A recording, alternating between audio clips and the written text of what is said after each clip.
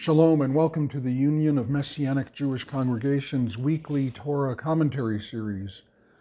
I'm Rabbi Russ Resnick, and this week we are discussing the Haftorah, which is Jeremiah 2:4 through 28 and 4:1 and 2, the broken cistern syndrome. We live in a culture of addiction. Alcohol and drug addiction rates, already elevated before the COVID pandemic, continue to rise steeply. And if you include what we call process addictions like gambling or compulsive shopping, screen time, or pornography use, nearly everyone is touched by addiction in one way or another. One of my favorite writers in the field of addiction and recovery, and yes, it is strange to have a favorite writer on a subject like addiction, is Shais Taub, a Chabad rabbi who is into the AA 12-step approach. The first two of the 12 steps are: 1, we admitted we were powerless over alcohol, that our lives had become unmanageable, and 2, we came to believe that a power greater than ourselves could restore us to sanity. Rabbi Taub adds in his book, God of Our Understanding, quote, the admission of powerlessness and unmanageability is not an aspect of recovery, it's the very basis of it. Nothing else seems to work very well without complete and unconditional capitulation first. In Rabbi Taub's view, addiction is not only a pandemic human problem, it's part of the human condition itself. I agree.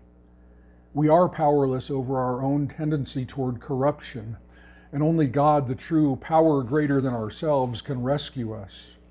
Which brings us to this week's Haftorah reading. For 3 Shabbats leading up to Tisha B'Av, the anniversary of the destruction of the temple in Jerusalem in 586 BCE by the Babylonians and again in 70 CE by Rome, the traditional readings are called the Haftarot of Admonition. These prophetic reproofs of Israel for actions that led to the judgment of Tisha B'Av warn us against similar deeds and attitudes today. This week, in the second Haftorah of Admonition, Hashem complains against his people in his own words. And it's not a legal indictment, but a cry of betrayal and bereavement over a lost relationship. The heartbeat of the prophets, as of all the Tanakh, is not legal contract and regulation, but covenant between two parties, bound together in mutual love and loyalty. And so Hashem brings his charge. Be aghast at this, you heavens. Shudder in absolute horror, says Adonai. For my people have committed 2 evils. They have abandoned me, the fountain of living water, and dug themselves cisterns, broken cisterns that can hold no water. Hashem is grieved that Israel would abandon him, even though he has made himself like a fountain of abundant fresh water to them. And he's aghast that they would try to replace this life-giving spring of water with cisterns dug in the ground to store water that will soon grow stale and seep away. Israel is like an addict who hasn't yet admitted he's powerless over heroin and keeps on trying to manage his drug abuse on his own, like the alcoholic who's sure he can quit any time. God, however, is not just the power greater than ourselves. He's the fountain of living waters, the source of life freely opened up to us. But we'd rather say, I can handle this on my own. Even a broken cistern seems better to our broken selves than the complete and unconditional capitulation Rabbi Taub talks about, even though it's capitulation to the living God. In Jeremiah's prophecy, God is outraged at Israel and ready to bring judgment against them. But God's anger is not so much about broken rules and violated commandments. Rather, it is the anger of a betrayed lover or friend. Israel's failure, our failure, is relational more than behavioral, although bad behavior flows out of broken relationship. God is astounded that we would choose our own ways and resources over his abundant supply, that we'd choose our broken and bound up selves over him.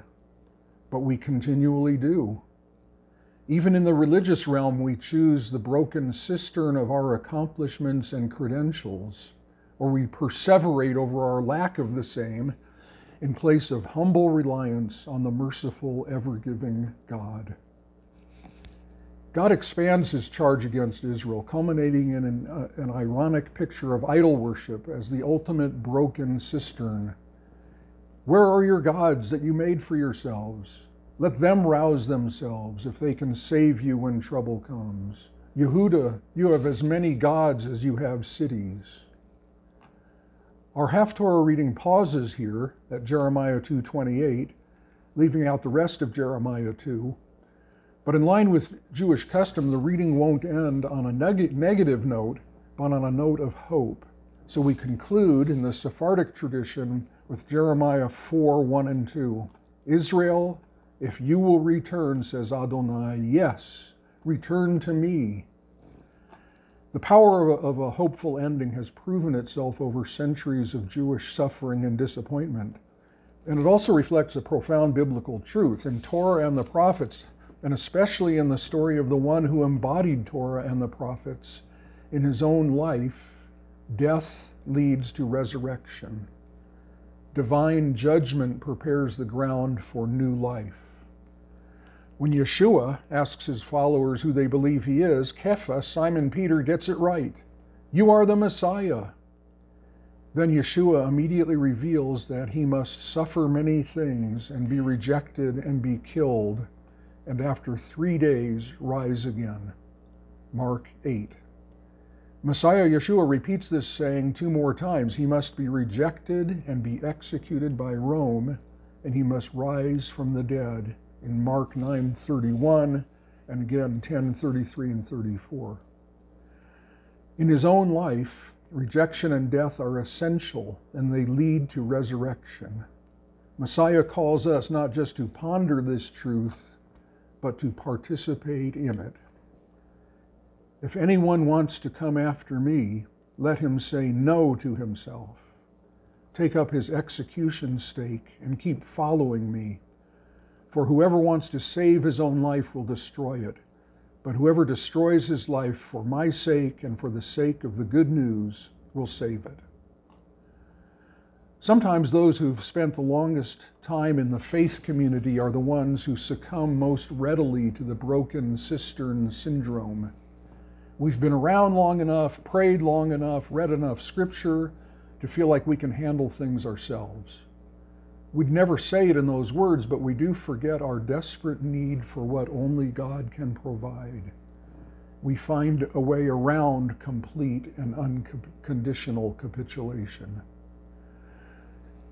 As we approach Tisha B'Av and contemplate the destruction of the temple and the endless years of exile that followed, we can retain hope because the fountain of living water is never depleted.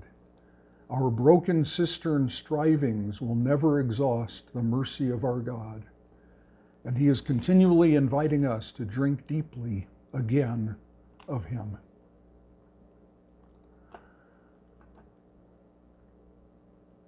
This is Rabbi Russ Resnick signing off and wishing you Shabbat Shalom. For more commentaries like this one, visit umjc.org/commentaries.